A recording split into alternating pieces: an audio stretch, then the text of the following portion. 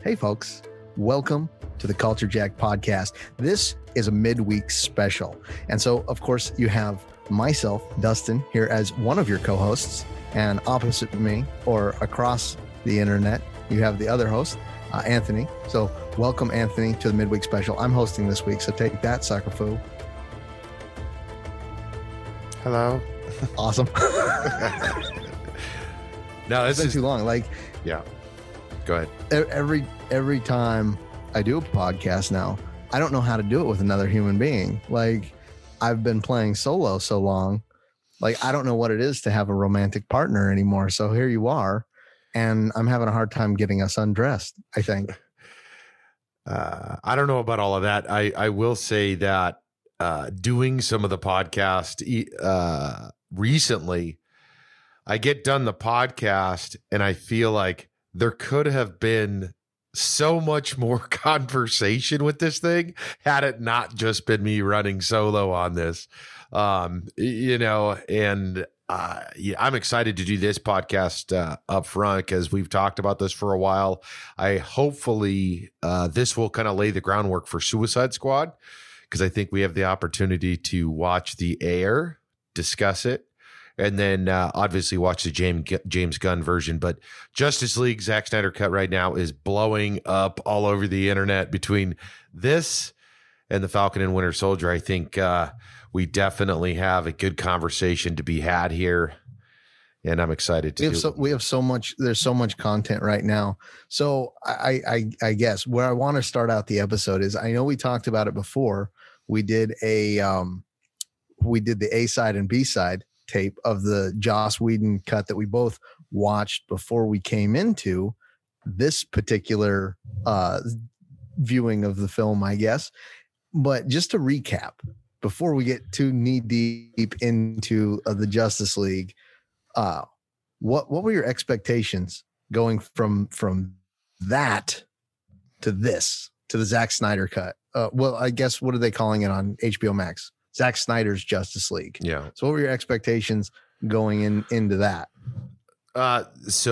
Without watching it, right? My hope and expectation was knowing that it was 4 hours long, knowing that they spent $70 million, was they had to do some character development. They had to, because the way that the Ayer cut portrayed certain characters, just I didn't give a shit. And the story, because of that, I felt like it didn't do any justice to the story. Cut. Yeah, the Whedon cut.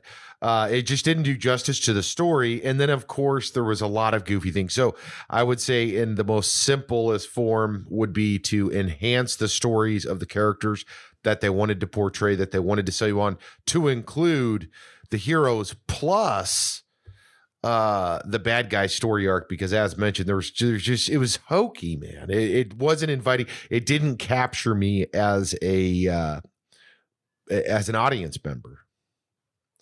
So I guess that's my. Did you have high hopes? Did you have high hopes? Did you have low expectations? Do you think there's nothing more they can do to improve this, or did you think that it's got to be better?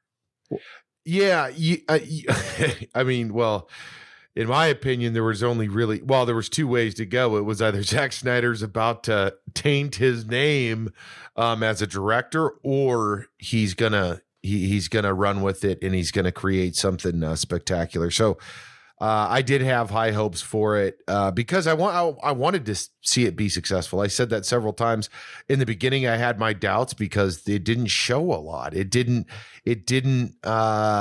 indicate a lot of things. And I'm not going to take Zack Snyder's word. He doesn't have the portfolio up to this point to show us that, hey, I'm going to do this and I'm going to do it right. I want to believe it, but I didn't at the time. I mean, what were your thoughts on that? I didn't see how they were going to do it. Like, I thought that this was just an attention grab, a cash grab, a subscription grab for HBO Max. I had no idea that they were going to make like a completely different movie. I thought there were going to be some slight upgrades to the CGI, to the special effects. it wasn't like they made an entirely new movie. They filled in the gaps where there were holes. It was amazing. I have a lot of notes on this. So whenever you want to jump into the movie, like at a whole, and these are all out of order. So no, it's fine. That's fine. But it's maybe not going to make much sense. But before we do though, you just touched on kind of what you were hoping for, or what you thought could. But when we both rewatched the David Ayer version, the Whedon version. Did you? We'll talk about Ayer too. Well, yeah, I'm sure we will, but eventually. What were your expectations then? Not to say what you said, but what was your expectations knowing, okay, the Snyder Cut's coming. It's going to be 4 hours. We knew that beforehand, but what did you expect without watching the movie? I expected the same movie with a fresh coat of paint on it. I was like, there's no way that they're going to change this movie as much as they did change it. I thought it was going to be like a whimper before, like you said, Zack Snyder's career was just absolutely tanked by this very same movie, but with his name on it. I was like, why are you doing this? Don't do it, Zack. Yeah, that's what I thought. I thought it was going to be like hot garbage, like the first one. I thought a lot of the same, and a lot of the stuff that I was missing in the first one, they put into the Snyder Cut, and a lot of the stuff that I was like, this is garbage. Why is this in here? They took out of it. Right. It's insane. Yeah. It's insane. It's insane how they could make these two movies so different. But made from the same material, the same cloth, right? But made from the same material. I know, right? It blows my mind. Right. And one of the things, and then we can just dive into the movie, of course, but it's weird. You know what's weird to think, going off of the thread that you're talking about there, is it was only 70 million. What? It was only 70 million that they spent. I felt like where was the other budget for this? Because the first version didn't seem like it was worth a shit, and he spends 70 and adds the story, and we don't know how much was already done that we didn't see before from the original, because I guarantee some of the stuff was already shot. We just didn't see it in the version, I would assume. But it's weird to think that, because as I watched, had to have been. Yeah, it's like, this is way more than $70 million worth of material that we didn't see. So it had to have come from the previous version. I mean, like, let's go ahead and start into the movie, because I was about to start going into Steppenwolf and all that other stuff. So go ahead. We'll get, it doesn't matter. Like, I've got notes, like I said, but they're all out of order. They're all a mess.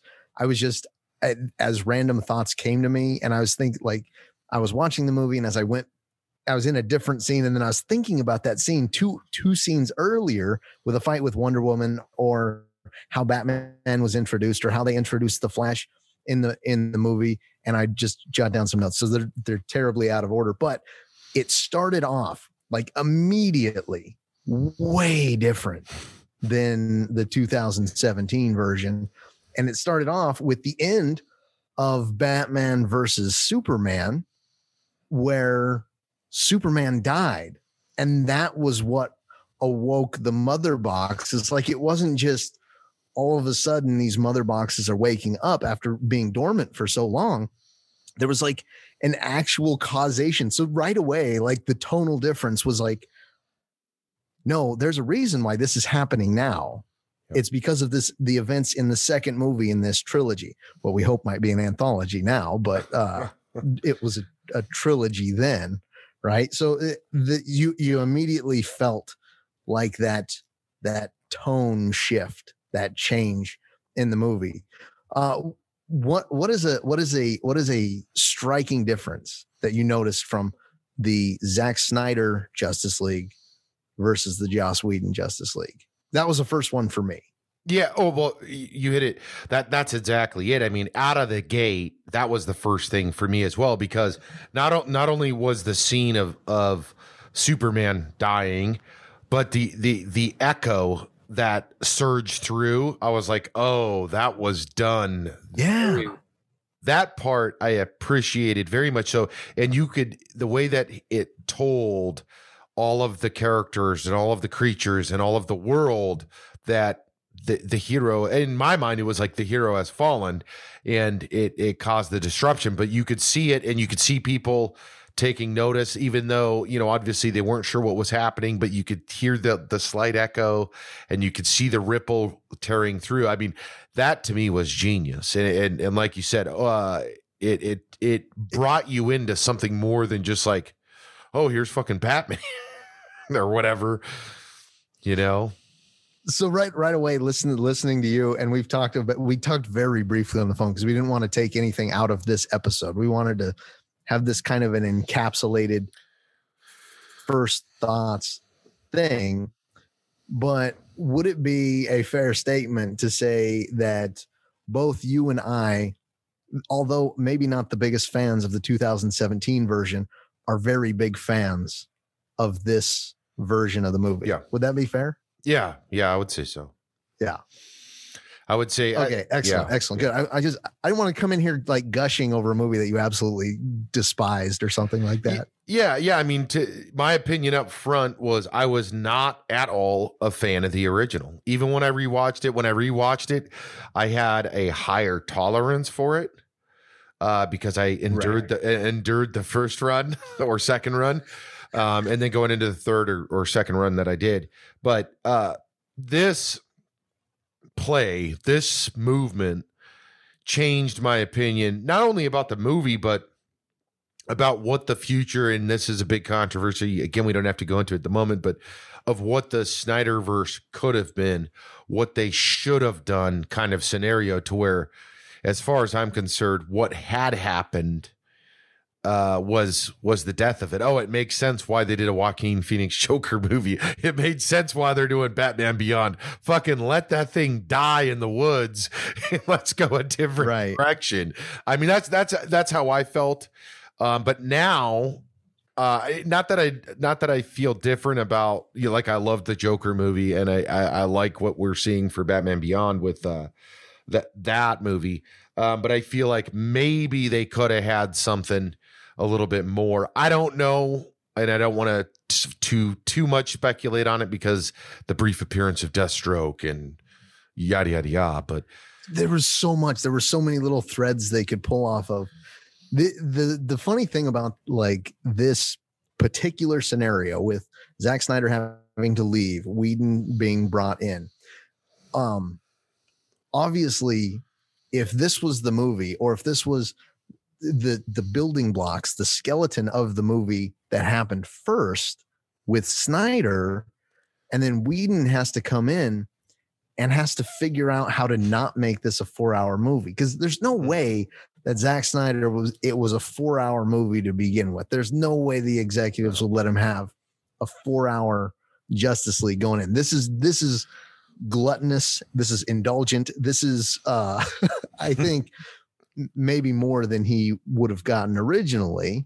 And so part of me feels really bad for Joss Whedon, because he's got all this shit he has to make work somehow, but he cannot build out the full plot as it was, because there's too much. It's too long. So I partially feel like bad for the guy as well. And it was 4 hours long. How'd you do with the 4-hour timing of it? To tell you the truth, I did get the first time I had to take a nap because I was flying. I was flying back, and then I dozed off, not intentionally. But you know what's funny? There was a thing I thought about with anticipation for this. This was the first movie in history for me that I fell asleep for almost 45 minutes and woke up and still had over 2 hours to go. And I was like, oh my fucking God. So what did I miss? But I did. I rewatched. I thought you were going to say that you watched it on the flight to and back. No, I watched it. I watched it on a flight back, and then I rewatched it with the family the next day. Which, to tell you, it's a lot of movie to watch. But I was excited to watch it the first time. I was even more excited to watch it the second time because I let some of the 3/4 of the first movie kind of rest and let me kind of digest. Like, holy shit, this is I gotta let go of the fucking first version, and I've got to accept it. This is not it, because I kept expecting. I mean, like, let me ask you this, because this is what happened to me when I was watching it. I kept expecting to see stupid fucking parts. An example of a stupid fucking part is the sequence in which Gotham starts seeing the humanoid bug guys. Do you know what are they called? The parademons. Parademons. They start seeing the parademons. The one parademon gets slapped against the wall. All of that happens. I was like, that is a stupid fucking scene. In the movie, I thought it was stupid. I thought it was cheesy and cheap. And I kept like, when is that going to come? And it never came. And I was like, oh, this smart motherfucker. And then I kept doing that, though, throughout the movie. Another one for me, and then please share a couple for you, is I don't remember what the location's name was, but when they're in that building that led down to the sewer, that whole fight sequence and everything, they added so much to that fight sequence with the Flash coming in and out, with Cyborg interacting with his dad, with this and with that. And I'm sitting here watching. I'm like, this is not the hot trash that I watched the first time. This is like, hey, there's a reason to be here. Hey, Cyborg's dad is here. He says, fuck that. I'm going to go bust dude down. And he goes after him. So that was a notable thing. And then the third, and then please share yours. The third most notable thing, and there's a lot. I mean, like, I'm sure we could sit here for hours, and maybe we will, talking about this. The third most notable thing that I enjoyed with this cut, off the cuff, was how Steppenwolf was like a hero and was able to get knocked around, was able to get beat up, was able to get launched into air. Like, I appreciate that. And I think maybe more so for the cinema look, but I also appreciate it for the character thing. Cause it's like, wait a second. Every one of these people, even when they were, at the Wonder Woman sequence, which I thought was absolutely incredible. Like, I love the sequence when he's at, I don't know what the name of do you know what the name of that area is? Yeah. Themyscira. Themyscira. So that scene, I love that scene. I love how she launches the arrow and then pulls herself over to the other horse. And he comes in like a fucking boss and is like gnawing, but he also got hurt. And then it shows, that's the first scene. I believe that's the first scene where you actually get to see the live armor, or his real armor, take all those arrows, and then his fucking armor like flexes, flack. And dude, I was like, that's badass. I appreciate that now. I appreciate this scene. That other scene I talked about, where all those guys, all of that fight took place. I appreciated that a lot more. And I felt like this isn't just a thing that they're doing. There's a reason for it. And then I've got a bunch of other ones, but go ahead, or I'll just sit here and keep talking. So, dude, the Themyscira scene, like I said it in the podcast that I did before we watched this one, but it's a little embarrassing, like I said, but I've begun to cry a lot more when I see really brilliantly done action scenes. And so the first time that I saw it, in the 2017 one, that Themyscira battle that you're talking about, where Steppenwolf comes down and they're all in the dome, they're guarding the box. Yep. And then they got to go because he's too powerful, and they boost out of there like that. I teared up again watching it in the Snyder Cut, but it was so much better in the Snyder Cut, there were so many more little details, and it was just little things too, like the Queen's royal guard was hurt, and so she stayed there while they were fighting him in the dome, and was like, "Hey, you've got to come with me." She's like, "I can't. You got to go. You got to bring the whole thing down." And they bring it down. Not only do they bring it down, they crash that motherfucker right into the ocean. Like they just. Dude, it wasn't just like boom, doors are closed. They nail those pylons, dude. That's sick. I thought that was sick. Yeah, dude. It was so awesome. And it just felt, even the scenes, even the exact cinematography of the scenes that we'd already seen felt like they had more of that Zack Snyder touch to them somehow. I don't know how it was, but they felt more like, 300. Where it was just like that. It's visceral and it's like an artistic Leonidas is coming or something like that. Yeah. Agreed. Dude, it was so good. And he busts out of there. Steppenwolf, amazing in this one. Not only, I mean, the redesign on him was great. He didn't look like a Power Rangers villain anymore, but also he had a whole story arc. Like this guy, like he's got motivations in this one. He's a character. Yeah. And they cut out that scene with the Parademon and Batman at the end where he's holding the crook out over the ledge and he's like, they smell fear. And then that linked up to the end of the Joss Whedon cut where they're like, you smell what I smell? Yeah, fear. And then they eat Steppenwolf, which they had to do. Joss Whedon had to do something to make it his own movie and make it constrained, because Zack Snyder, you could very well tell that he was after a second and third Justice League, like he said. So there's that scene. You talked about the one underground where they showed the Flash, and the Flash is way much better, way more better. I can't talk. I'm just so excited. The Flash is so much better. Not only do they show him in slow motion like they do every other speedster type character in these movies these days, whether it's Quicksilver in Fox Universe or Quicksilver in Avengers, they showed super speed. Like they showed him zipping away the rubble over the people. And that was a superhero moment. My nipples got hard. I got goosebumps. The hair on the back of my neck stood up. Like it was great, man. The whole bit of it. Yep.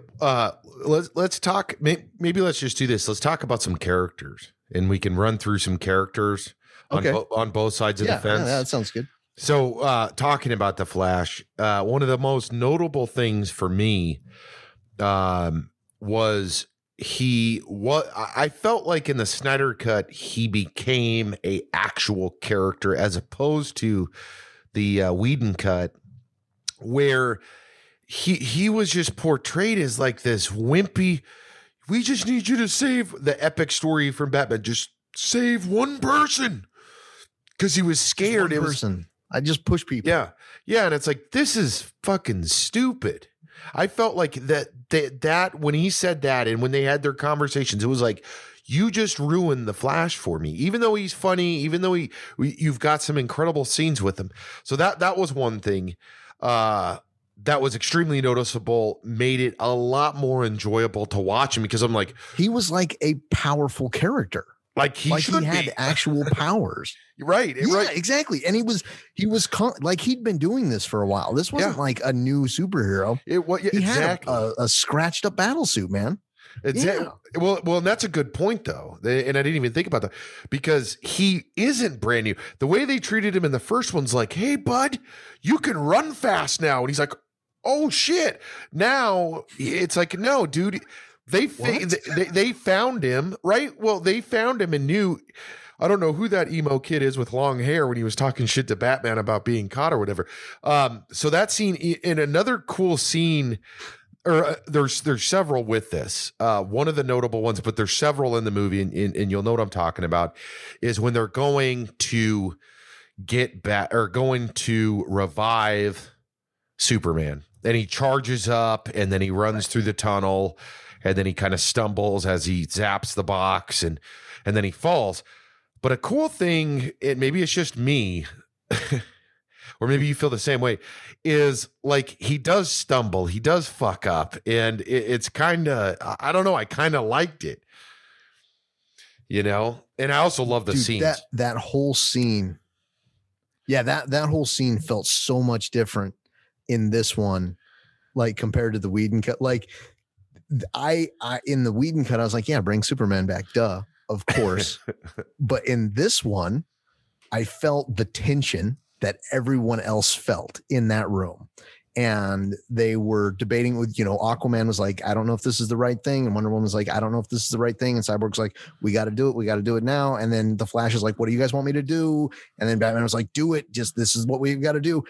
In the first one, there were no stakes. It felt like, no, yeah, like, of course, this is what we're doing, guys. Do it. This is what we're, well, I felt as conflicted as the characters in that whole scene. And that scene set up the last scene of the movie, or like the last action scene of the movie, which was like a a precedent earlier in the movie to set up that final scene too. So that whole scene was amazing.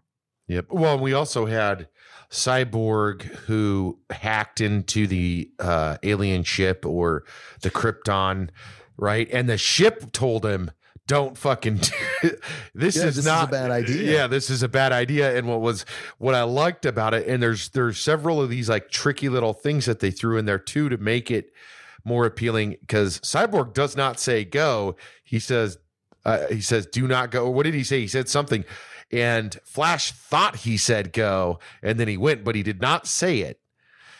And so it was kind of a hoopla between the communications, and I don't know. I just liked that. And again, I really appreciate how they turned the Flash into a real superhero, as opposed to like this side guy. And he also was a hell of a lot more involved with the Crash update. They updated the Crash in the beginning, in which I thought was funny. I felt like it was cleaner. Which Crash? What are you talking about? The girl Crash with the Flash. That didn't happen in the other one. Right. That wasn't even there. No. And then he's in the dog kennel. He steals a fucking hot. I mean, like, that whole thing to me, leading up to the first fight, leading up to the running down the hallway, going to the end of the cinema, or the end of the movie, well, it's not the fucking end, because it like never ends. Going to the boss battle, because I gotta get my head wrapped around there, because it's not the end, because like the other one, it was the end. This one's not the end. Right. I just felt like, to me, that watching that and we're just talking about the Flash here, I want to watch a fucking Flash movie now. Now, if I just took the Whedon movie, I'd be like, I don't really give a shit. I don't really care about the Flash. I don't care about Ezra Miller's Flash. Don't need more of this guy. Yeah, right. It's like, who gives a shit? Now, like, watching the funny ass scene there, fucking steals the hot dog, puts it in his pocket, gently articulates the girl to the ground in his city. I thought that was hilarious. I also loved in that sequence, he twisted his feet right out of his feet. Right. Wasn't that awesome? Yes. That was so good. Like, he twisted right out of his little leather shoes that are not made for super running, and he poked through the glass like it was goddamn water. Like, it was beautiful. And the music, and he's going so fast. And then that girl, Iris, that's Iris West. So a future love interest of the Flash. So setting that up for another movie that we're maybe never going to get now. And how beautiful is she? And then he's back to the pound. That was amazing. And it was funny too, because he grabbed, like you said, he grabbed that hot dog. He brushed her hair aside, and then he's like, oh, a hot dog. And he put that in his pocket, got very excited about it.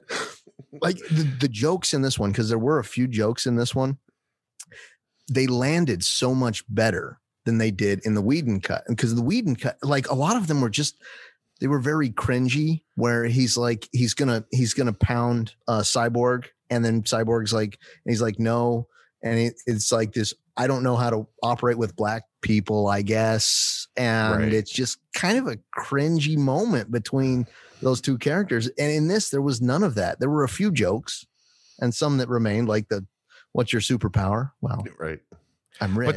But that was a perfectly landed line. Like, to me, it was great. Yeah, that's a perfectly. But you're right. Actually, that's a great observation, because the other one felt so scripted to where it felt more natural and quirky with his character in this one. But you also had more of his character in this one. So again, right, exactly. Give a shit. Like, I'm seeing who the fuck he is. So they took the worst parts of the Flash out. They did, and put better parts in. That dude, I was so happy for that. I was gonna say, what were some other comments or thoughts on the Flash? So his origin story is obviously changed a little bit from classic Flash origin story, because classic Flash origin story, he gets struck by lightning while he's working in the crime lab. Now, he doesn't get the crime lab job until after he already has his powers. In this one, he goes back to his dad and says, "Hey, look, I got the job at the crime lab. So now you don't have to worry about me not having a steady job," or whatever. So they change his origins a lot. Not a lot. I don't know what his origins are. And that I have to ask you before I forget, because I don't have this in any of my notes, is one of the chief complaints that I'm hearing about this Snyder cut. Now, honestly, I think it's just haters, because I could have been classified as a hater previous to this as well. But they say that there is not enough character introduction to some of these characters. Like, we don't know how Flash got his powers. And so they think that is a real problem with the film. What do you make of these kinds of criticisms about there maybe not being enough in-depth backstory to these characters in this 4-hour goddamn masterpiece? Do you want me to say it for the Flash, or do you want me to just say it for everybody, or how much do you want me to? Do you want me to give you the Snyder cut, Flash, or do you want me to say the other cut? We can do whatever we want. All right. Well, that's a big question. We can talk about Flash. I mean, so for the Flash, I feel like the buildup for the Flash was enough information, enough character. Not only did we get a real Flash in this version, in my opinion, like we just talked about, we just explained our feelings for the real Flash, the character. We got to see kind of the emotional, goofy side of him. We got to see the involvement with his dad.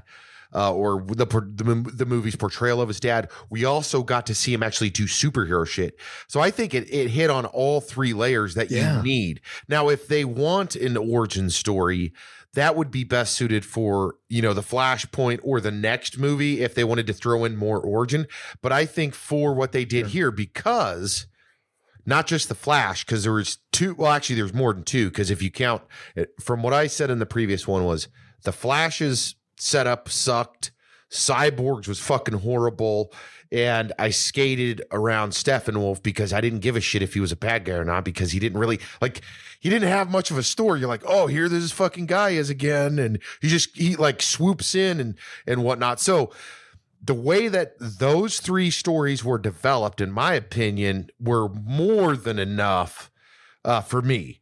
I don't think that it should have been an origin story. You got enough of a feel to have some emotional connection with, oh shit, dude's dad's in jail. Something obviously happened.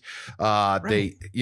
That's enough to me. I mean, what are your thoughts on that? I got big thoughts on this one, man. Like the thing about, the criticism that we're not going enough in depth to each character. Consider that this film was part of a larger anticipated anthology. Like, we were going to have Justice League 2 and 3, which we might, but the introduction of Iris West, who is this girl? No one cares about this girl. What's her backstory? We don't need all that information. The Flash, we don't know how he got his powers necessarily. We know that he's very fast. We know that he fights crime, and we know that he's joined the team. That's it. You don't need an origin story. These are superhero and comic book movies. I hope in the future we get to a point where we can have just some random ass superpowered dude show up and be like, this is what his powers are. This is what he's after, and call it a day. I don't need to know where he went to school, for Christ's sake. I just want to know what his deal is. And I think we get enough of that with all of these characters. Like, there is no character that is ill-defined. And even if you went in blind with no idea who Superman is, who Batman is, you'd never read a goddamn comic book in your life, have no idea who the Flash is. Like, who are these people watching these movies that they're not, I don't want to become that toxic fan that's like, you don't ever read comic books, get out, this isn't for you. But seriously, if you are a fan or have been a fan of this genre, then you're going to at least have some inkling about these characters. I think. No, I agree. That's exactly my sentiment, where it's like, I feel like they gave enough for you to care. Like, I feel like they have to give enough for you to care and build enough character, but they should not have to go into fucking dude's life story. This isn't the Flash movie, right? This is Justice League. Cool. Like I said, with the Flash, he's an easy example. You got a cool scene in the beginning with him, the introduction with Bruce Wayne and him. He talks shit to Bruce Wayne. Next big scene when he's having his little flashback there with the fucking girl. Awesome scene. Now you're starting to care. He's funny. He's in the fucking dog thing. Hey, give me the job. Here's the hot dog. You know what I mean? There's enough to pull you in. Let's talk about, let's talk about stories, because another story that they did bring out way more of was Cyborg. In the first movie, I hated it. I absolutely fucking hated his character. I still don't care for the way he looks. I feel like they did a little bit better, because I feel like he was wearing his little jumpsuit a little bit more in the refresh. But in this, you understand more on why he's such a fucking asshole. Like, in the first one, I'm like, God damn it, dude. Like, he's just sulking. He's pissed off. Like, no character at all. Like, I get it. He's a cyborg, but I would like to know what their version of why he's so fucking pissed. And it shows you thoroughly, in my opinion, enough to where it's like, okay, got it. Dude's a fucking, look like a model that you're going to break apart and put together on the fucking, which was awesome. I love how they did that. What were your thoughts on the Cyborg deal? The thing about Cyborg is like you said, we didn't get any of his backstory. We just got a pissed off dude that we didn't know why he was really pissed off. We never really dove into it. I cried again. Like, I didn't know Zack Snyder could make me so damn emotional, but he did. When dude's in his mom's car, and his mom's driving him away from the football game, and his dad hasn't showed up again because he's a busy scientist at Star Labs, and his mom's talking to him about, why his dad's not there and what the work he's doing is, and that he wanted to be there. And you see Vic Stone, Cyborg, you see his lips start quivering, and he puts on a fucking sad face. He's a kid. Yeah. He's a teenage boy who his father is not around. I was like, oh my God, no wonder you're so fucking shitty to everyone. Some shit has happened to you. Some shit has gone down. Even before you became Cyborg, you had this absentee father. And so it just, like, right off the cuff made me care so much more about that character than I ever did in the Joss Whedon cut. And then once he was Cyborg, all the shit, like, whenever he hacked anything, or when he was in the mainframe and it took him to like that virtual world where he could manipulate things as a regular human person inside that, like, all that shit was so cool. And it makes me wonder, like, what was there that Joss Whedon had to go, nope, you get the axe, you're on the cutting room floor. Like, some of these really badass awesome scenes, are they getting the axe, or are they being created? Right. And none of that was there, dude. Even of it. Well, so even the scene, the football scene, the accident scene, the operating room scene where his dad's like, I'm going to fucking save my son. I have to.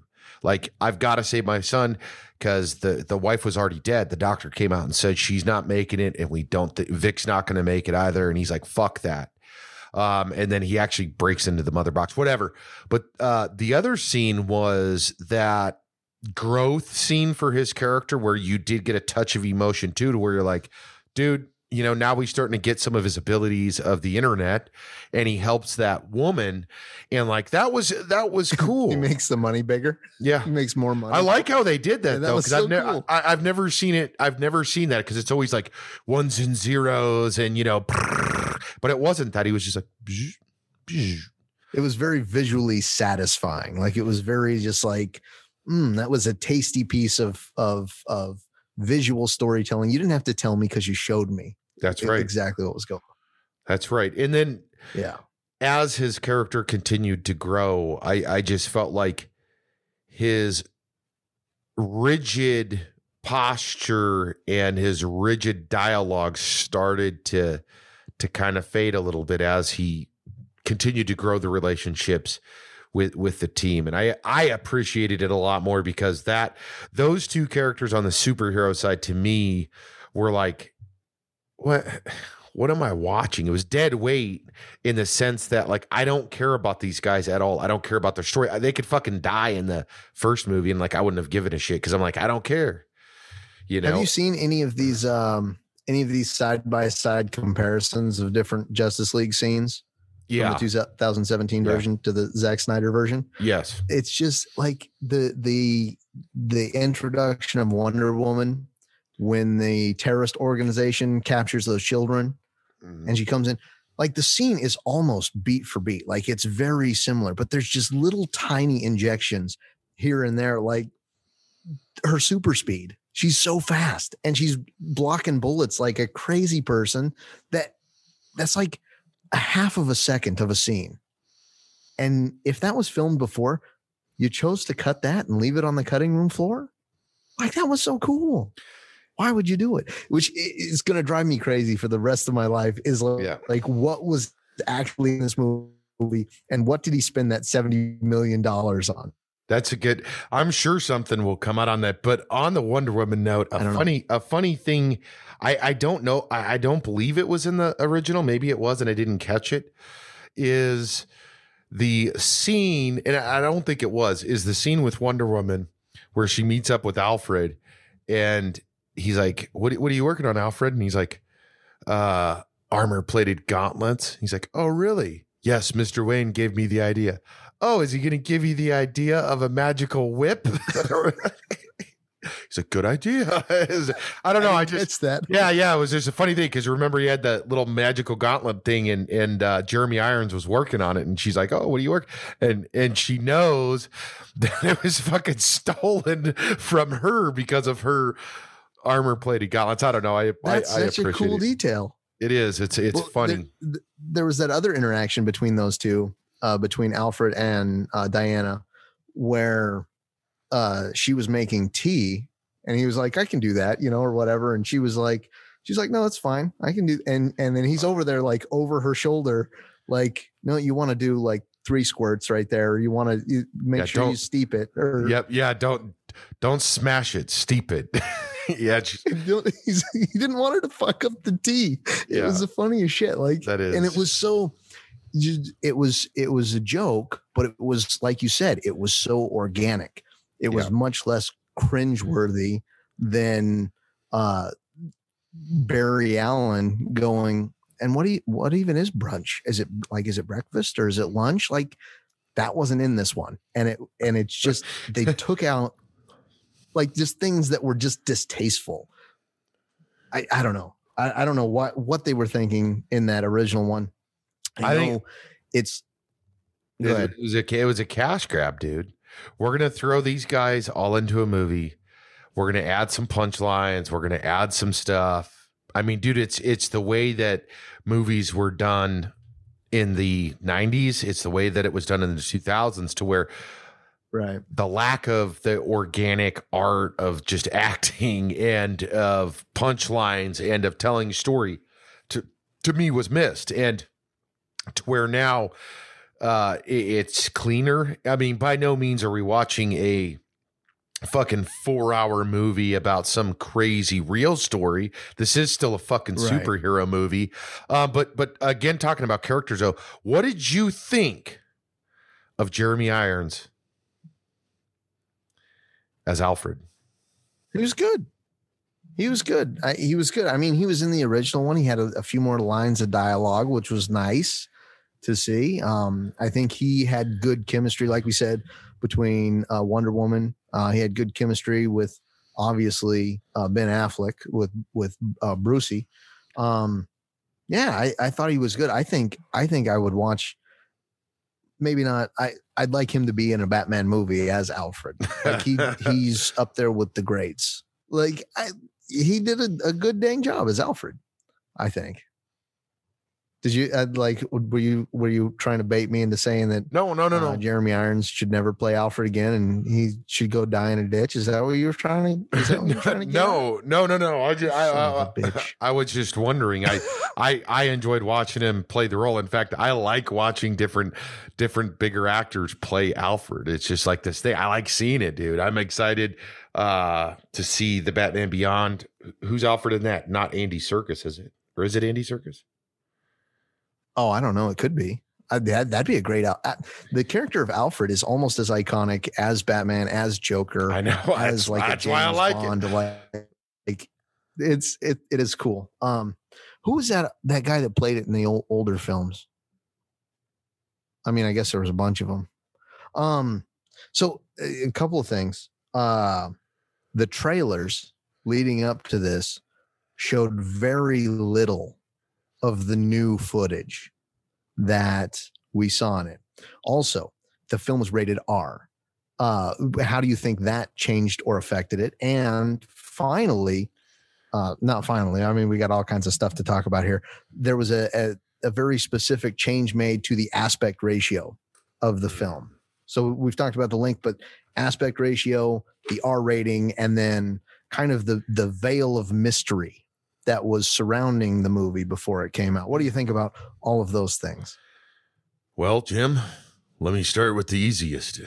Now, the aspect ratio is funny because, like I said, I watched it on the plane and I fucking zoomed in and I didn't notice anything until I got home. I was like, what the fuck? Why is it a square? Yeah, because I was watching it on my iPad and then I just tapped it and it fucking filled it up. So obviously the movie was produced and was supposed to be presented in IMAX. That's the reason that they did that ratio.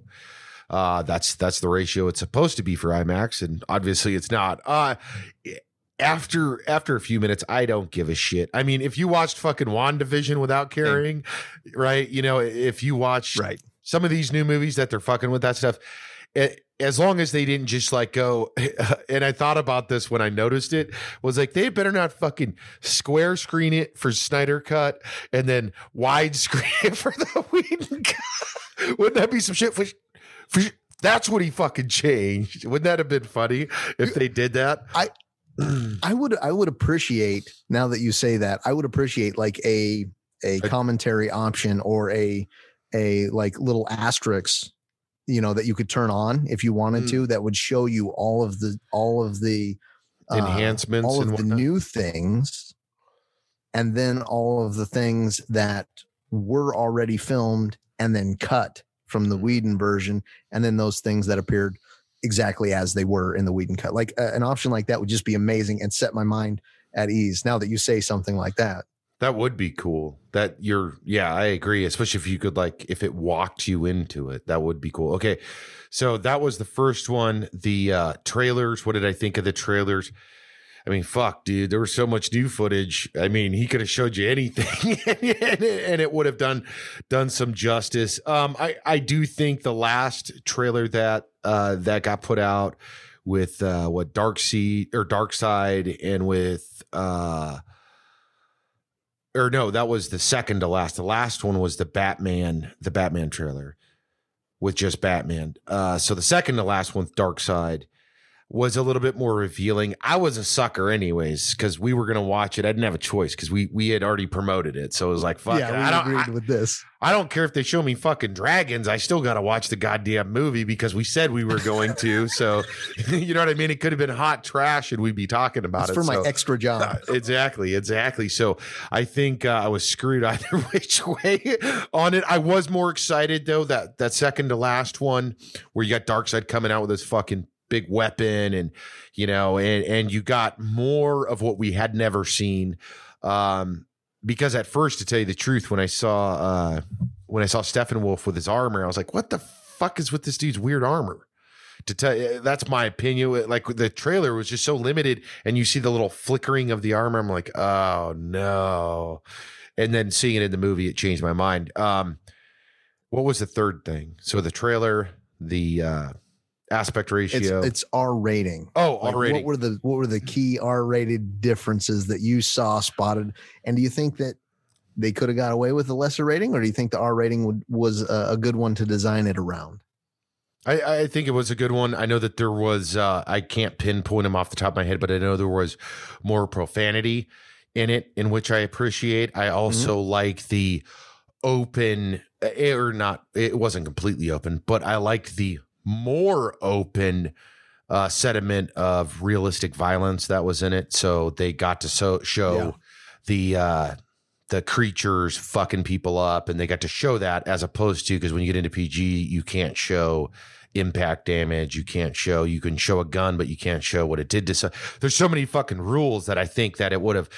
But like the Zack Snyder PG cut is only 2.5 hours because we cut all the shit out that you're not allowed to watch. You know what I mean? And then Wonder Woman smashed that dude's head against the wall and left a little blood trail coming down the wall. They were cutting horses in fucking half, and then like they were Steppenwolf was throwing these horses at other horses. Yes, it's like what? Yeah. So I just feel like it fit. It fit well, and it wasn't. It was a appropriate R rating, but it wasn't an over the top R rating. It wasn't like he made it fucking blood, and there was, you're abusing the profanity or anything like that. Romero's Justice League. Yeah. Oh my goodness. But it wasn't to a point to where you're like, it was obnoxious rated R, to where it's like, why are we watching? This is like the Ted version or the fucking Deadpool version of this. It wasn't that. It was, I don't know. I felt like it was a natural, but did you feel that the rated R, that rating fit it, or should he just pulled it back? Let's make it G. Slap fighting and it's now TV 14. No, I thought it was perfect. I thought it was perfect. And I was a critic in Batman versus Superman when Batman used guns and used murder, and my thinking has changed around that a little bit, because this is, if you think of these directors as different comic book authors, and you think that this is their run on these characters, and yes, Batman doesn't typically kill or murder, but in Zack Snyder's comic, he does.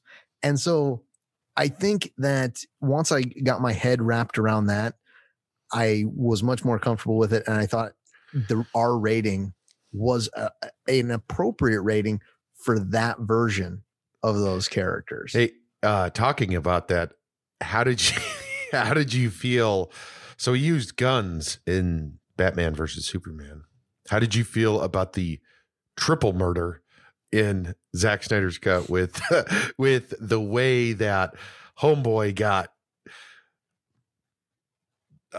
killed in several ways? Steppenwolf at the end? He got like triple killed. Oh, I'm gonna fucking. He didn't stand a chance. I loved it though, dude. Was that not badass? It wasn't this like. I mean, there was a good fight. So good. But wasn't it just like fucking Aquaman, fucking Trident's homie? Yeah, he came up and shanked his ass from the back. He lifted him up Superman punched him toward the portal. That wasn't enough. They weren't going to send this guy crawling home, just whimpering to Darkseid. Wonder Woman chopped off his motherfucking head, and he flopped down deader than a fish on the other side. Darkseid just smashed his head. Well, you failed me.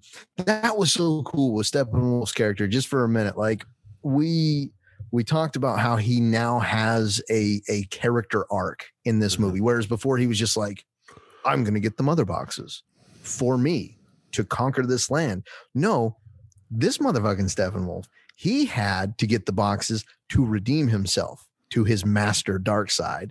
And not only did he have to get these mother boxes, he had to go out and conquer 100,000 more planets before he was forgiven for whatever treachery it was. And I know that the people online will say, well, they didn't talk about what treachery it was. Of course, it's an incomplete movie. We don't need to know about all that. We just know that Steppenwolf was on a redemption arc of his own. And so he had like real character motivations that he wanted to make daddy happy. That's what he wanted more than anything. And then there's other new characters too. Who was that one guy? Desaad, who came in through the mother boxes to communicate with Steppenwolf on a couple of occasions. Yeah. That was the communicator, his henchman, essentially Darkseid's henchman that was beside him. That was a translating. Right-hand man. What do you have for father? One notable thing though too about Steppenwolf, outside of the armor, like I said, I liked it after seeing what it could do, breaking fucking arrows off. I was like, that's dope. Two things, I guess, with Steppenwolf. The other thing with his armor was when he was pissed or a threat. Did you see his fucking little blades pop up? Did you notice that? Oh, his hackles came out like a dog. Yeah. I thought like that was pretty cool because he's like, oh shit, nice. And then fucking all these blades come out of him. The other thing was his face. I felt like his face was like, I wanted to look at him because I was like, God damn, there's so much detail. His eyes looked right. Like he just looked right. He didn't look fucking weird. I mean, he did look weird, but not in the sense of creation weird. Like the fuck is with this dude's face? It was like, fuck, this dude looks good. Just I don't know what the fuck he did to his face to make it look so good, but I liked it. And I also liked that like he unveiled his armor when Darkseid came through, and I don't know, I appreciated a lot of that stuff. Yeah, when he was bowing down, he had the ability to just like remove the armor from his head and shoulders to say, hey, yeah, I respect you, man. You're the boss. I'm trying to get back in your good graces here. And then Granny Goodness is another character that I saw online. She was the third one that was there. Apparently she's just like a human grandmother who works for Darkseid, but she was there through the other end of the portal as well. And that's a character that if they don't restore the Snyderverse, # restore the Snyderverse, we're never going to see like what she's about. Like what's his grandmother doing working for this alien warlord? And how is she not disappointed in like this beast of a man, Steppenwolf? I don't get it. And I want to. She makes oatmeal cookies. She's like, she doesn't keep her around. She's been around for 100,000 years because she makes the best goddamn oatmeal cookies out of the 100,000 planets I've destroyed. Okay, so makes excellent pies. Oh yeah, pie. That would be a good one too. So what about let's just say Aquaman? Do you feel what? Now Aquaman, I feel like he had hold on. I got some things to say about Aquaman. I feel like this Aquaman guy, he had probably the least changed of any of the characters. I mean, Batman 2 probably didn't have that much. He wasn't that much changed from the Whedon cut. I still like his character. And again, some of the lines that they took from him that were in the Whedon cut, well, they're no longer there. And so it kind of made him less of a corny character. So I liked him. I got to respond to a text message here real quick. One moment, please. Will you hold on? God damn it. An audible Stop yelling at me. silence will start now. While you're messing with that text, I did feel like they added some more, couple of scenes where he was a little bit more friendly toward the middle and the end, and a sequence with Aquaman that I am of very, I don't know, is the sequence where, and I don't care for this. I didn't care for it in the first one. I didn't care for it in this one. Is like I'm not going to join the thing. I'm not going to join the Justice League. He takes his shirt off, walks off into the water. I just felt like that was kind of cheesy personally. But why did all these people start singing? That was the one part where I'm like, what there's a choir of people here. How did you, I mean, what are your thoughts? You know what scene I'm talking about, right? Like it was, yes, it was a little bit jarring. Because these women to sing to him for 20 or 30 seconds uninterrupted by Ben Affleck as he stood there awkwardly. And one of the women not only sung to him, she picked up his sweater. Yes. And like, did she smell it? Was she smelling it or was she holding it or something? Yeah. I mean, it was very awkward for me, and I wasn't even there. Right. Well, that's exactly. So that whole let's take a step back before that though, because this whole thing, that was the weirder part to me. Because if you notice, for some fucking reason, Ben Affleck's riding a horse, and they made a thing about that of him on the horse in the Arctic, and then it does a close up of him with his goggles. This was before he went down to the village, right? Yeah. And I'm like, okay. I'm like not following. Am I missing something in this? Because that was out of the beginning. I'm like, the fuck am I missing here? This dude is like a tech giant. He is known for all this tech. He's a billionaire or whatever. Here he is riding a fucking horse. And then their Aquaman is going in the water in this village, and people are singing and caressing his fucking clothing. It's like, I just don't understand. And then the next scene with Batman is him talking to Alfred, getting on or off a jet. And I'm like, I felt like that whole sequence was just very strange and very why?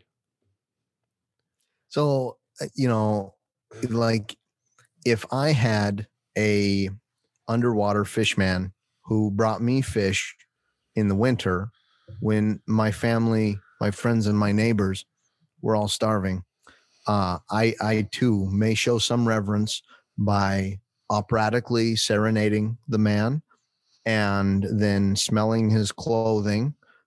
Maybe I'd let him smell my clothing as well. But I don't know what their motivations were. And I don't know why they thought Batman needed to ride in on a horse, maybe just because he didn't want to scare the people of this small village or something along those lines. They didn't really make it clear, but that's what it was. I mean, you're right. It was not a scene that necessarily needed to happen. And if it did happen, which it did, it's not a scene that needed to be prolonged.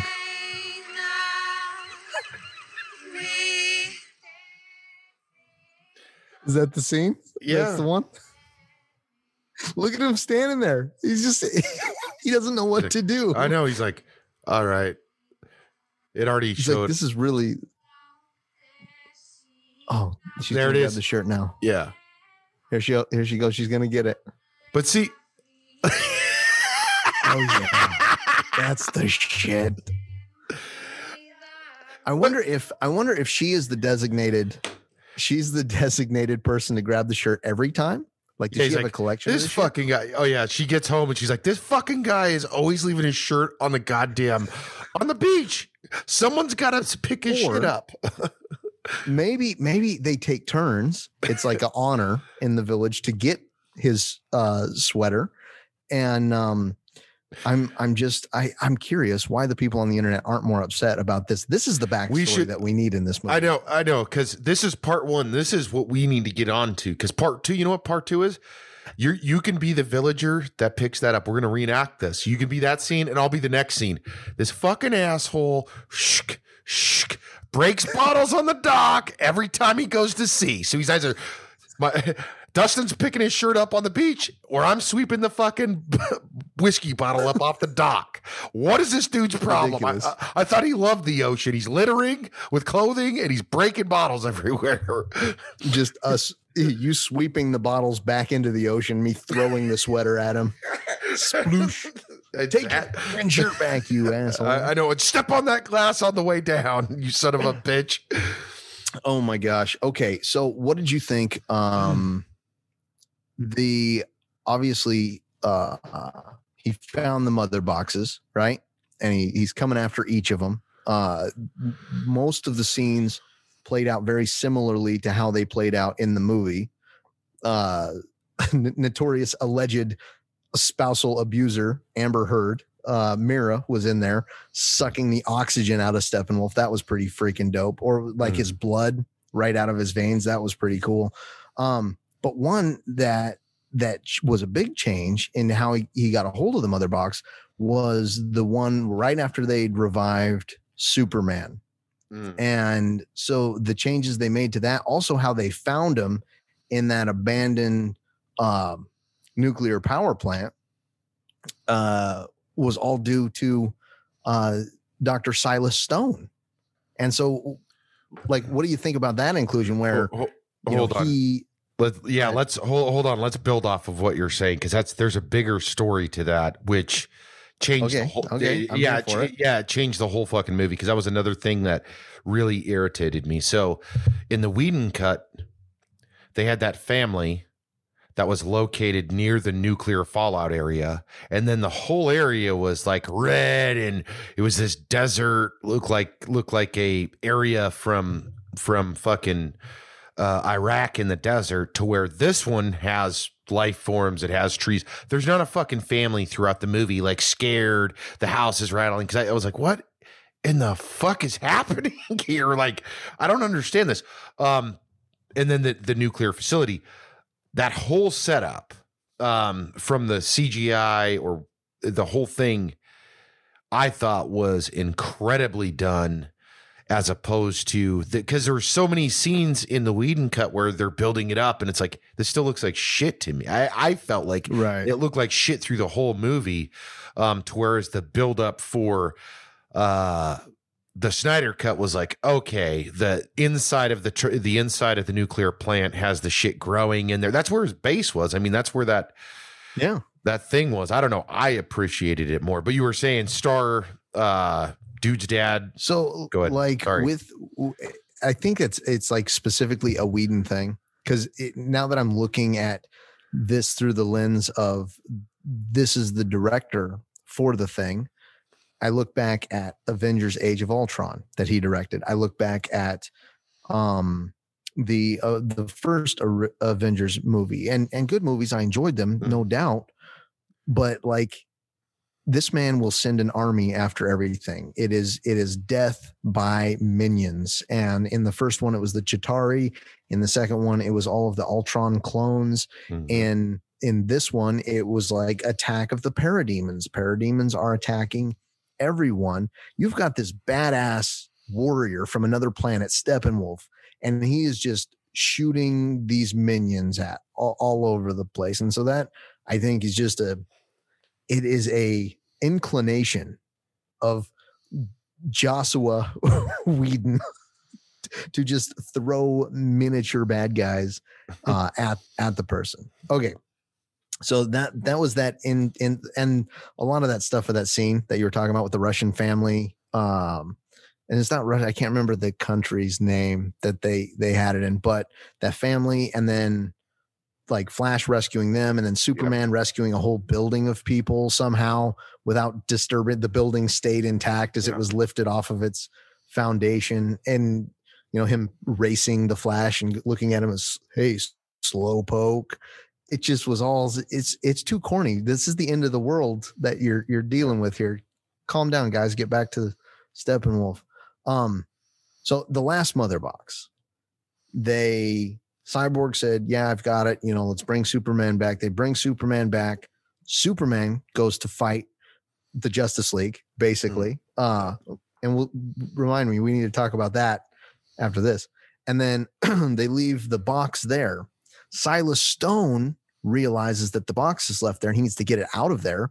And so he goes and has that self-sacrifice in order to superheat the box so the Justice League can track the box to where it actually is. And like, it just tonally, it made more sense. Like in chronological order, it made more sense for there to be this particular sequence of events that led to them actually being able to find the damn thing.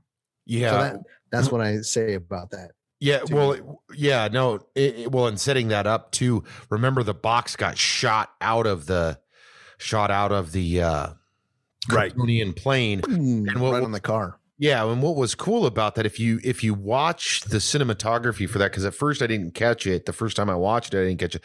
The second time, if you watch it, the way that the stage is set, it's really cool because that is set kind of over here, and then where Superman in the fight is happening is kind of over here, and there's a couple of shots, like far shots, where you kind of see it land and you see some stuff happening over there.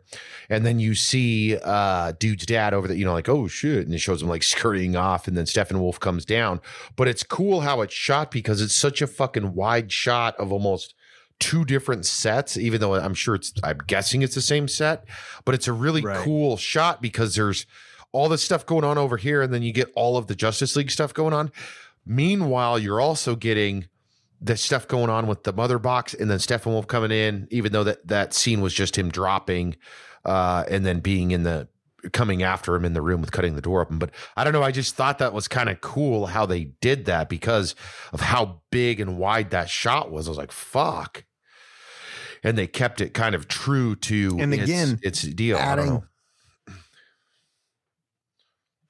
Oh, go ahead. Well, and also it added to, like we were saying earlier, filling out that Cyborg story, because Cyborg then had to watch his father, as pissed off as he was for making him a cyborg, be fucking vaporized right in front of him.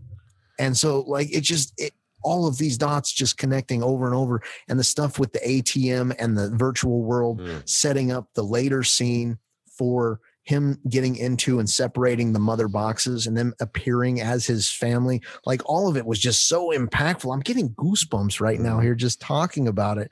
The scene with the Flash. You want to talk about the scene with the Flash? I'll let you talk about that there at the end. We talked about it setting up earlier. Anyone that's listening to this or watching this, we should have said it at the beginning. There's going to be spoilers for this movie. Maybe you can insert a we're spoiler warning. We're almost wrapping the Whedon cut at this point, so we're almost at 90 minutes. That's we'll cut out some of the beginning because it wasn't the show, but at this point, if you believe all the shit we said is not a spoiler, you probably have never seen a movie in your life, or you just want to listen to the audiobook version, a bad audiobook version of the This is two guys that kind of remember the movie a little bit. That we're going to give your opinion on it anyways. It doesn't matter. Every scene's got our opinion. So if you hate Aquaman, we understand why, right? Right, exactly. Well, so while we're at that, let's talk about the Justice League, the fight with Superman. Obviously, Superman comes down in black suit. No, not in his black suit. That fight scene was in. No, this is another thing I really don't understand. He's in his sleepy pants, like his bedtime pants, and I didn't understand that. I'm like, why? I mean, because like a good point. Didn't they put him in with? He was in the suit. He was in like a dress suit. Yeah, and I didn't understand. So he was in a dress suit, and then he's in sleepy pants, and then he shoots out, and he's still in sleepy pants for like, or whatever you want to call them, nightwear pants. And I'm like, I like sleepy pants. Please continue calling them sleepy pants. I just didn't understand that because here's Superman. He could have been wearing fucking anything else, but he's got night attire on to come and kick some people's asses. But dude, what if he came out in that suit that he wore at his funeral? Like, what if he fought the rest of the Justice League like in the suit? That'd be kind of cool. That would have been kind of cool. Sleepy Pants was a gift for the ladies, if you know what I mean. Exactly. He's like, I'm bare chested in this fight, boys and girls. The boys are flopping around in there. This is for you, gals. I know. Here he comes. So what you can go ahead and you want to break down that fight? Oh shit. Like, I mean, it was very similar to the Whedon cut. Like, they used a lot of the same footage that they did between Superman and the Justice League. The things that some big changes when Superman confronted Wonder Woman after he'd originally after he originally, knocked around Wonder Woman. Oh, shut up, don't say it. Anyway, after he'd knocked around the original three that attacked him, and then identified that the Flash was moving at super speed and he needed to take care of the Flash as well. When he was coming back to get Batman, Wonder Woman tried to stop him and tried to use the gauntlets, and he grabbed him and she headbutted him, and then he headbutted her, and then she headbutted him, and then he rose up and he headbutted her straight into the asphalt. And then the Flash tried to attack him again, but missed because Superman's like, I'm faster than you. I'll just move to the side. And I dodge. So all that I think was new. And then the interaction between him and Batman was also new. Yep. They did not incorporate the "do you bleed" line. And I think, I could be wrong, I didn't see any evidence of the CGI mustache that was in the Whedon cut. Like, they either took all those scenes out or did the CGI much, much better. And then he tried to laser Batman, but he had the gauntlets on that he was talking about. And so that helped him out. And a big difference between this one and the Whedon cut was, in the Whedon cut, it was Batman's idea to bring Lois Lane, because that was the thing that was going to calm him down. But in this one, it made so much more sense, because Lois Lane, she wasn't working like she was in the Whedon cut. She was mourning, and she was coming to that site every day to pay her respects to Clark Kent. And so it just made sense that she would be there, because that's what she was doing. That was her kind of daily ritual. And then, of course, then it played out just like it did in the Whedon cut, where he sees her and she's like, let's get out of here. And then they take off to the skies and over to the Kent farm. So, yeah. Well, and they establish early on with Lois Lane, because she goes there earlier in the movie too. So she shows up there. She brings yeah. She brings the guy coffee. This was her last time. This is my last trip. I hope something happened. And she gets to the fucking show of her life, I guess. There was, and I can't remember it. I read a thing and watched. There's actually videos on, because there was reshoots without the mustache. There were some there were some reshoots without the mustache, and then they did some face over CGI without the mustache, because that was the other thing with the Whedon cut. It looks so fucking stupid. The upper lip is like, is it blurry? It takes you out of it. If you're looking, takes you out of the movie. Yeah, it's like, it just looks. You're just like, why is it? Because it's not defined. You know, you're watching an HD movie and you're like, Is Steppenwolf attacking his upper lip? I mean, what the fuck happened to his upper lip? His upper lip is Steppenwolf. I know. That was the lead up to the second film. Superman's mustache is Steppenwolf. Okay, so that scene was the first official scene of Superman coming back, and then he spent some time with Lois Lane.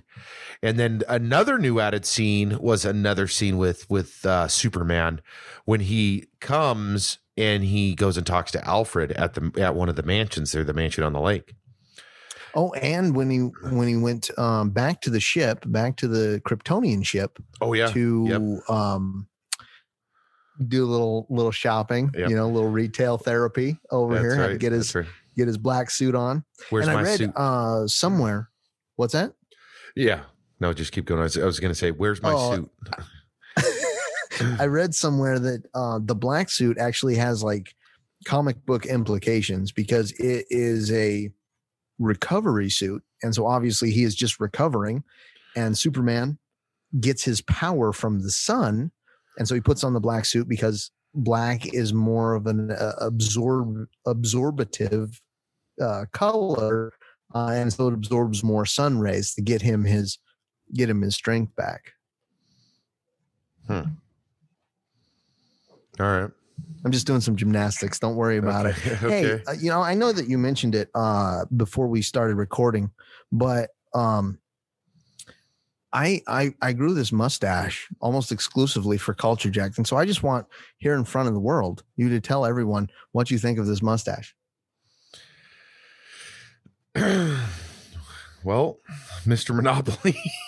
He has a brave endorsement. Or is it the Planter Peanuts guy? You need a monocle and you need to work on a railroad, or we need to get you a suit and you need to become. My son said I look like a detective. Yeah, you could do the detective thing with the billfold. One of the big you need to have a leather. And today, that's a fancy mustache, my friend. Do you do some sleuthing? Yep, you could. Does that enhance your performance? I think my connection just got really unstable. Yeah, I think it did. You froze. I have to ask my wife about that.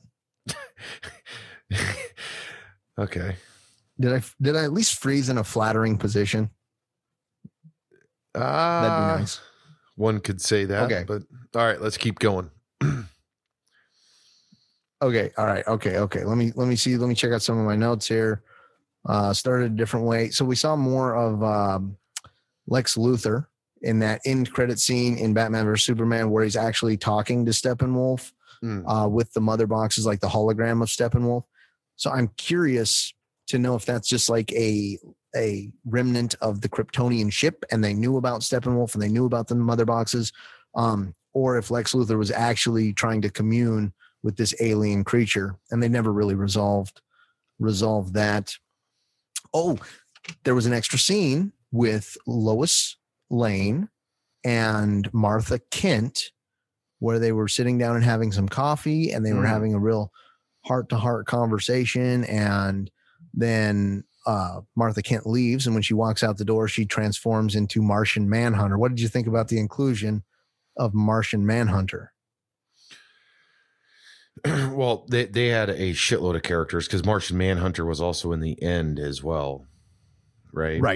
Right. So he talked to Bruce Wayne.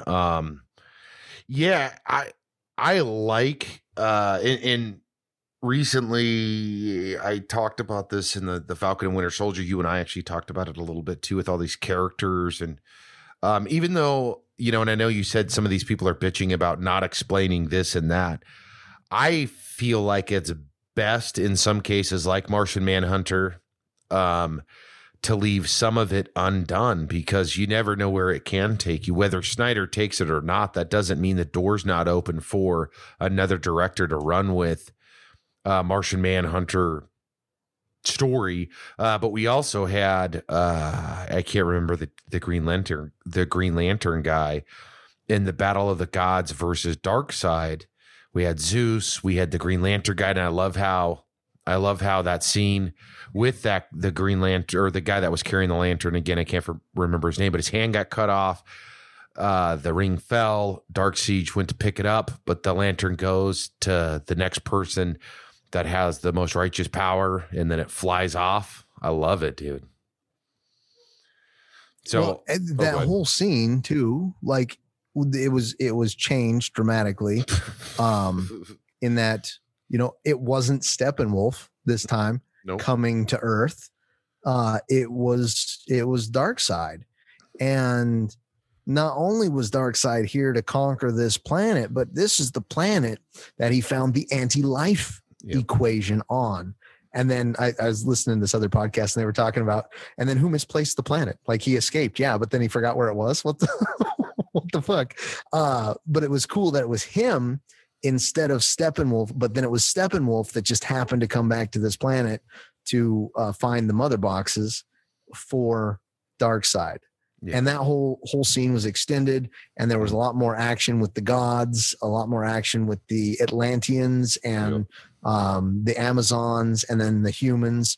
And it's still a criticism I see online is that the Atlanteans, like buried it with an octopus, and then they put it on this thing in this cage, and the Amazons, they put it in this bunker, and they surrounded it with warriors, and they did some magic on it, and then the humans buried it 3 feet deep in the woods. I know.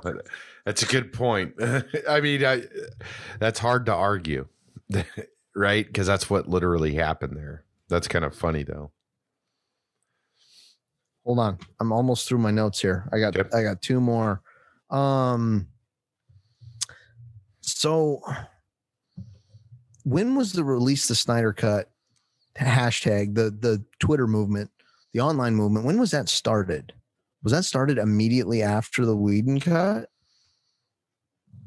I don't think it was immediate. I could be wrong. I'm sure we could Google it, but I think it was after it started getting, no, it wasn't immediately after, because we were talking about it a short while after, at least when it was getting traction, it had already been out.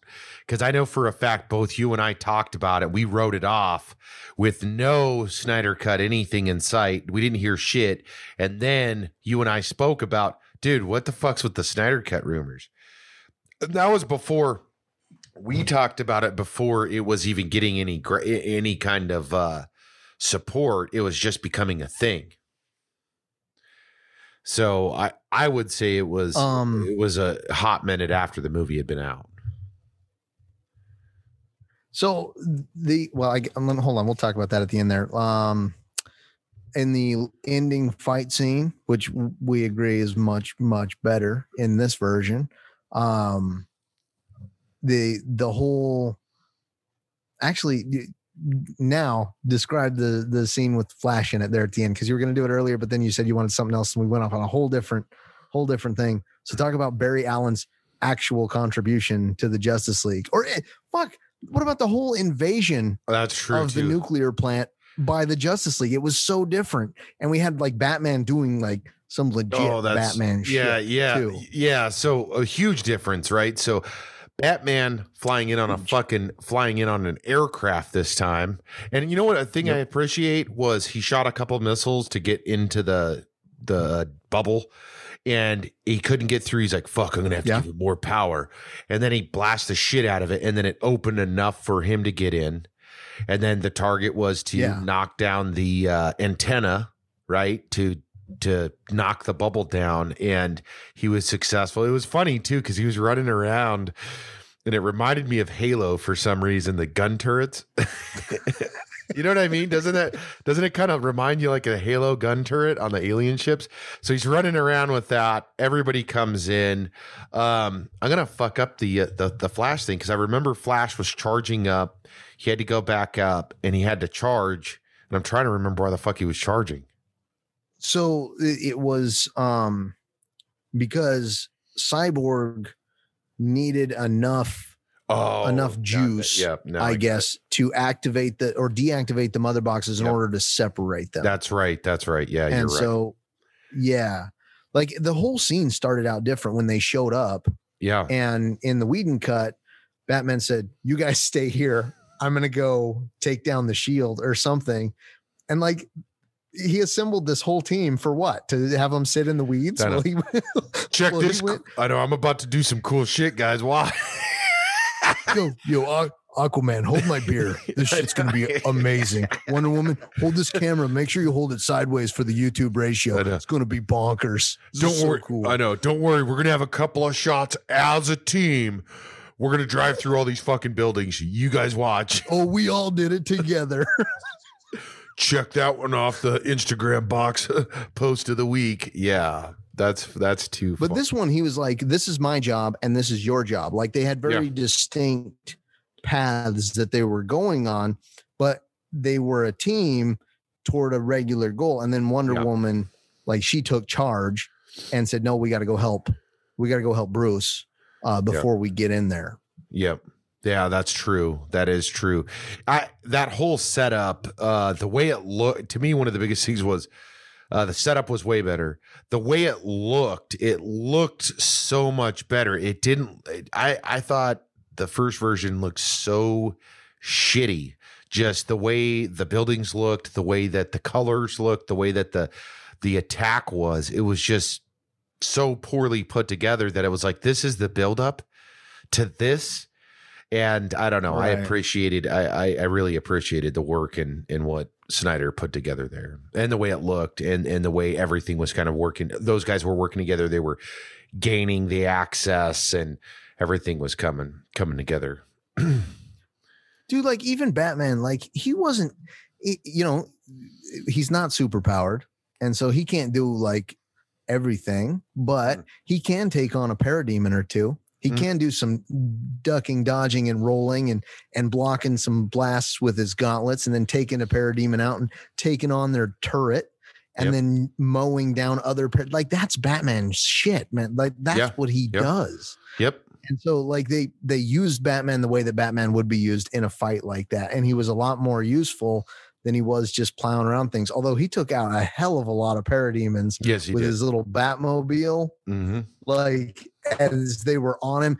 And you felt like that scene was, I think, obviously extended because everything's extended in the Snyder cut. Bigger is better is his mantra, of course. But you felt like the tension of these parademons like clawing at his Batmobile and slowly taking off pieces and taking off this turret and then ripping off the windshield. And oh my God, they're going to get Batman here. And then the rest of the gang shows up and then takes it to him. Like it was so cool. The entire build up to that thing. Yeah, it was. Yeah.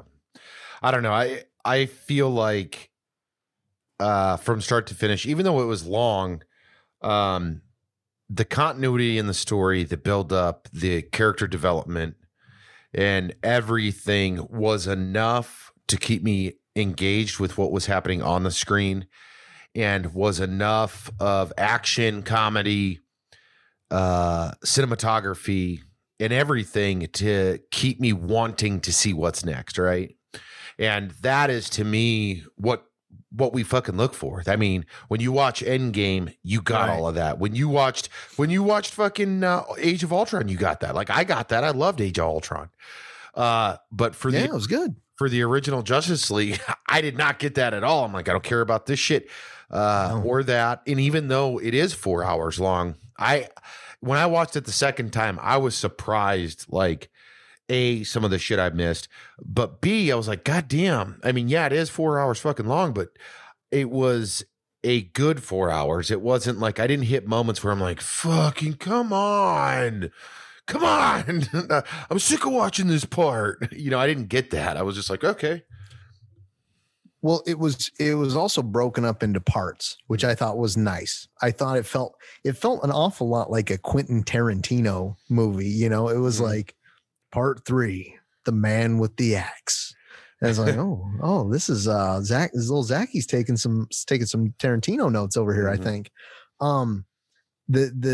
The end scene that I wanted to talk about really quick is, you know, with the Flash, and we talked about it earlier with him, like going after the mother box in order to revive Superman, and he misses, or he's not there in time, but he's going so fast that he reverses time, and the mother box comes back out of the water, and then it zaps. Like, oh my God, I got goosebumps. And he like phased through the wall, it looked like, maybe in that original scene. And then, like we said, his job was to get the mother boxes deactivated for Cyborg.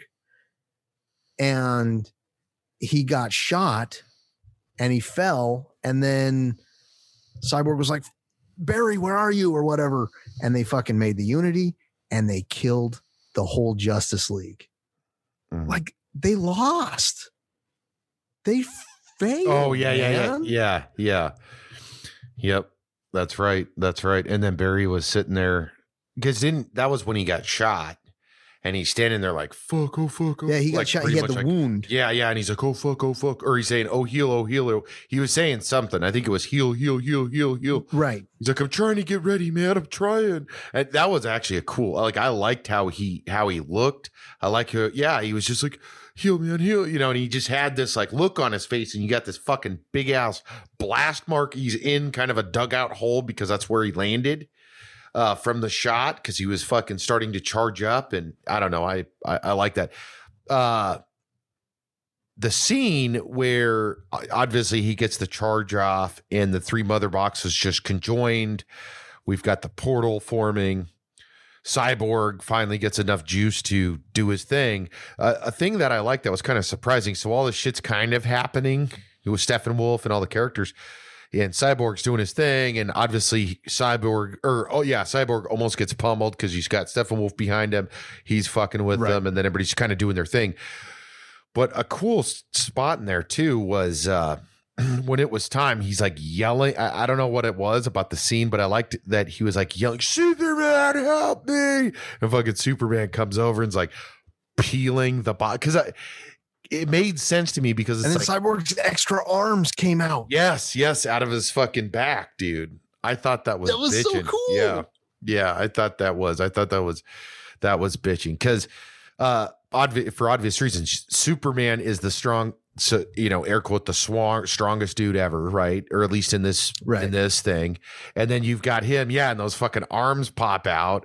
And it was just like, this is some cool shit. This is a cool fucking scene, dude. So it crushed, in my opinion, the whole thing from the start of the last scene to the end, or the last fight scene. Absolutely crushed the first version. Like, well, it decimated. It gave me goosebumps. Like the whole thing with the Flash, and how he's standing there in an obliterated world, and he's getting ready to sprint, and he's hurting, and he's just like, you got to do it, Barry. You got to run faster than you've ever ran before, faster than the speed of light, faster than, and he's talking to himself, and he's going through his head as his dad, you got to run faster than the future to be in the past, or some shit. And it's like, it makes me think, is the Flash's power, it obviously is not dependent on how fast he runs. It's like he can manipulate time, basically, because he could be standing still, not running, and shit moves slower around him. And so is that just a matter of his manifestation of will? Like, can he just manifest time to go at different rates? Yeah. I mean, at least maybe that's what it feels like to me, but that whole thing gave me goosebumps. That was so cool, man. Well, in that movie, that's how it's portrayed. It's a manifestation of time, like how he elects to utilize that moment in time, or manipulate that moment in time, for as long as he can do whatever it is he's attempting to do. Or if in his case, like what he was doing in the end, he was moving so fucking fast because he had to generate an absorbent amount of power to generate it for him, so he can slow time, or he can speed up his own time to generate, whatever the fuck it is. I'm sure there's all kinds of science and correct ways, all the photons or proton or whatever the fuck it is. Science. Science. Exactly. The science behind it. I'm sure there's some kind of study that some smart guy fucking knows that will, if the smart guy watches this or listens to this, would be more than happy to explain. Don't fucking write in. I know. Knock it off. If you're listening out there and you're like, well, actually, no, don't do it. Just enjoy it, and then send us a nice email and subscribe to the podcast and follow us on all the social medias and everything. That's what you should do. I know. Chill the fuck out. I mean, be that guy, but don't be that guy. Exactly. Just leave knowing that you know that. Don't say anything. Yeah. Isn't that satisfaction enough? Right. Just leave knowing that shit. So, of course, you know what this leads us up to. The epilogue. One of the so I don't want to downplay the movie, because I'm not going to. I just said all this good shit. You said a lot of good shit. But probably outside of the 4 fucking hours of movie that you watch, the most impactful thing up front that everybody talked about was the fucking epilogue. I mean, like, dude, as soon as it came out, it was Joker. Yep. Joker. I mean, like, it was like, fuck. It was almost overwhelming. I kept waiting for it. I did like, too. I was the whole movie. I was like, where is this desert that these guys are in? And for it to be just like the last 10 minutes of the movie, I mean, it was cool to see, but I was anticipating it the whole time. I was too. I am with you. In fact, when I fell asleep on the plane, I thought I missed it. Because I was like, oh, because you know what I thought it was going to be was like the build up to one of the first fights, like, you know, he was sleeping, or it was one of the things that we were going to see. And then I'm like, where the fuck is it? Until the end, of course. So, all right, let's talk through that section. So we've got the, let's see, how does this go? We've got Lex Luthor on the boat. That's first, right? Yeah. That's the first part. Yep. Lex Luthor and Deathstroke. Yep. So Deathstroke rolls up in his fancy cigarette boat to the yacht. And then they have dialogue. I mean, I think the dialogue was cool. He told him who Batman was. Lex Luthor revealed Bruce Wayne as Batman to Deathstroke, and he's like, oh, that is worth my money, or some shit like that. Yep. So yeah, there's that, and then there's the back and forth, and then he's like, are you gonna join? Am I gonna join? I'm not drinking the champagne. Yes, I'm drinking the champagne. Yeah. And then of course he does.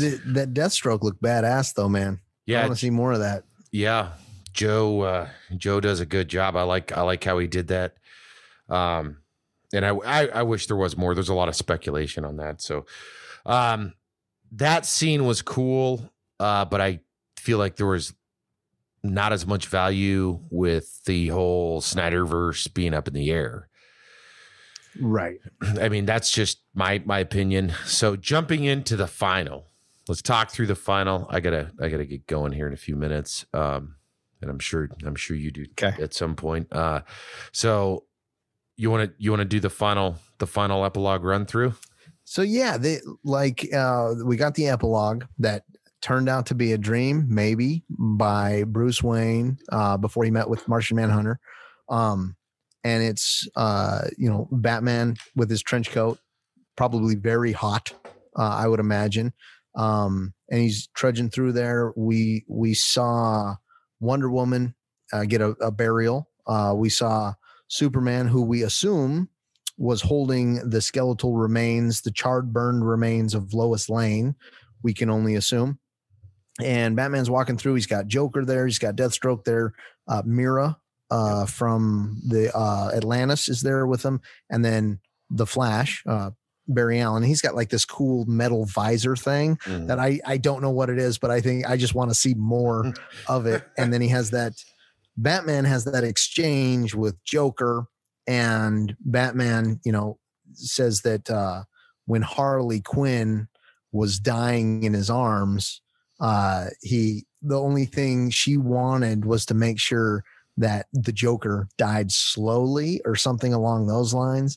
And then the Joker talked about killing Jason Todd, Robin, to Batman. He said, oh, well, and you shouldn't have sent a boy to do a man's job. And Batman was like, I will fucking kill you. So choose your words carefully, or some shit like that. And it was just like, oh God, why didn't we have this chemistry in one of the last 8 Warner Brothers movies, man? Like this is the scene that we needed in Suicide Squad. This is the scene that we needed in Batman versus Superman. Any of those places we could have seen this chemistry happen earlier, would have been fantastic. Absolutely. It's so crazy.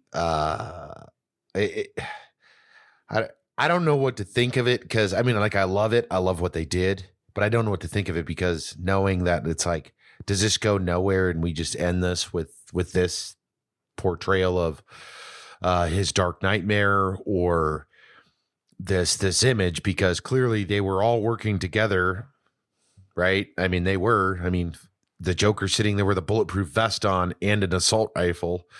Batman's got a gun and his duster on. I mean, shit's hitting the fan.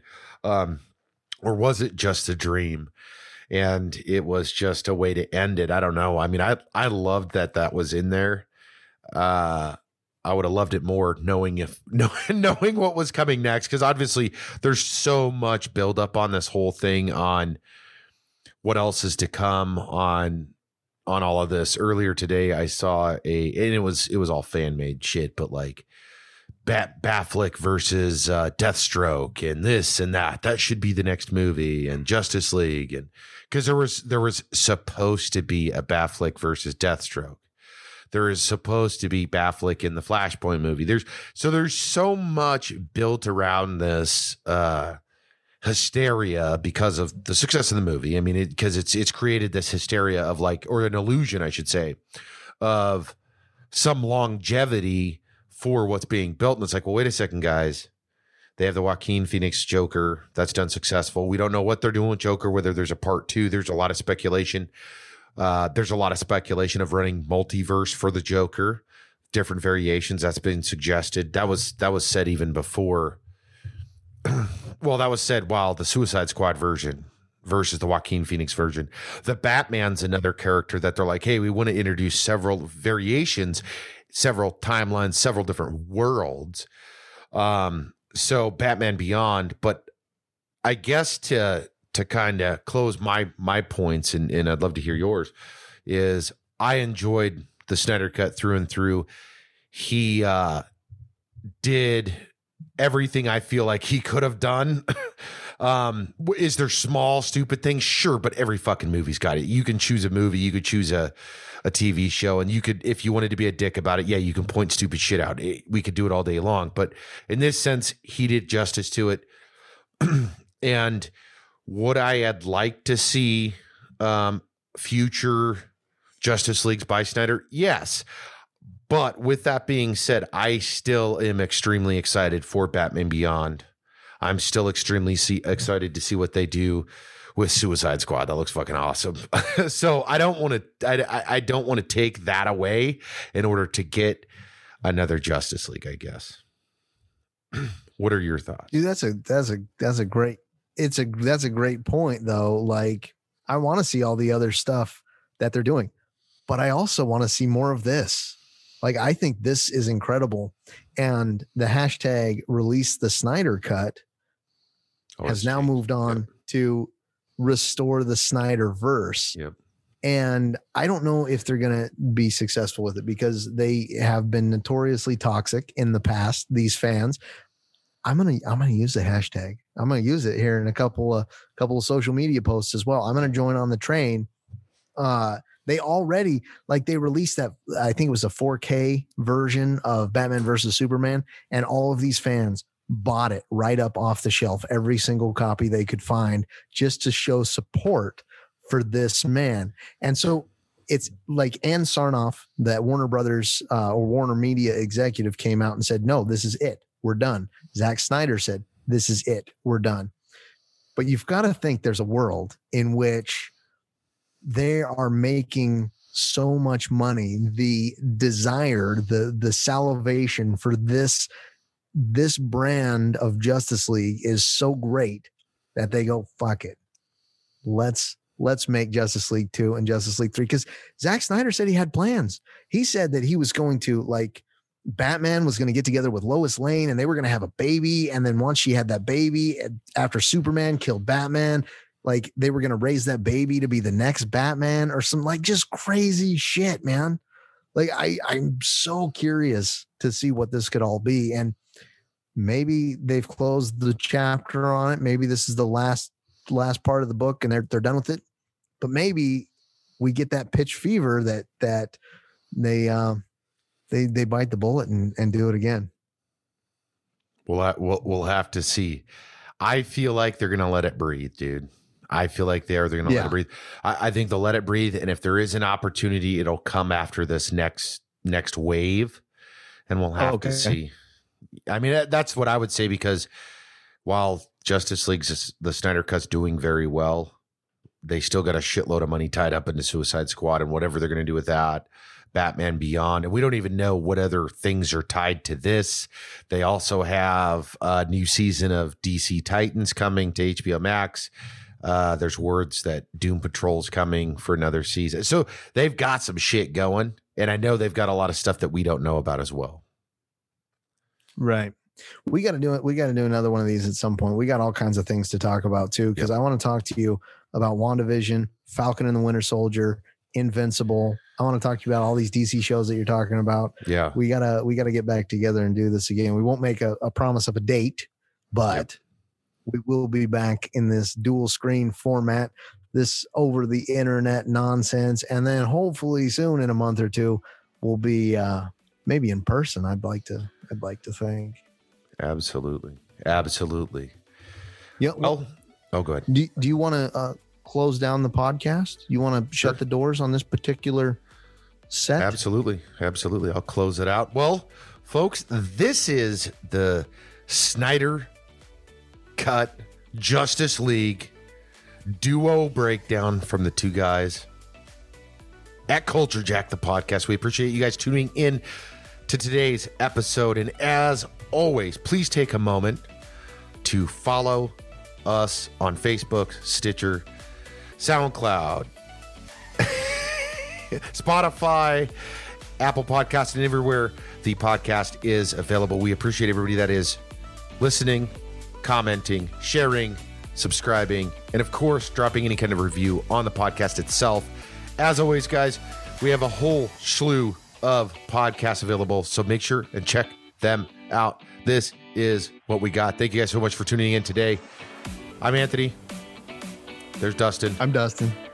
And that's it. Thank you guys for tuning in. We'll talk to you in the next podcast.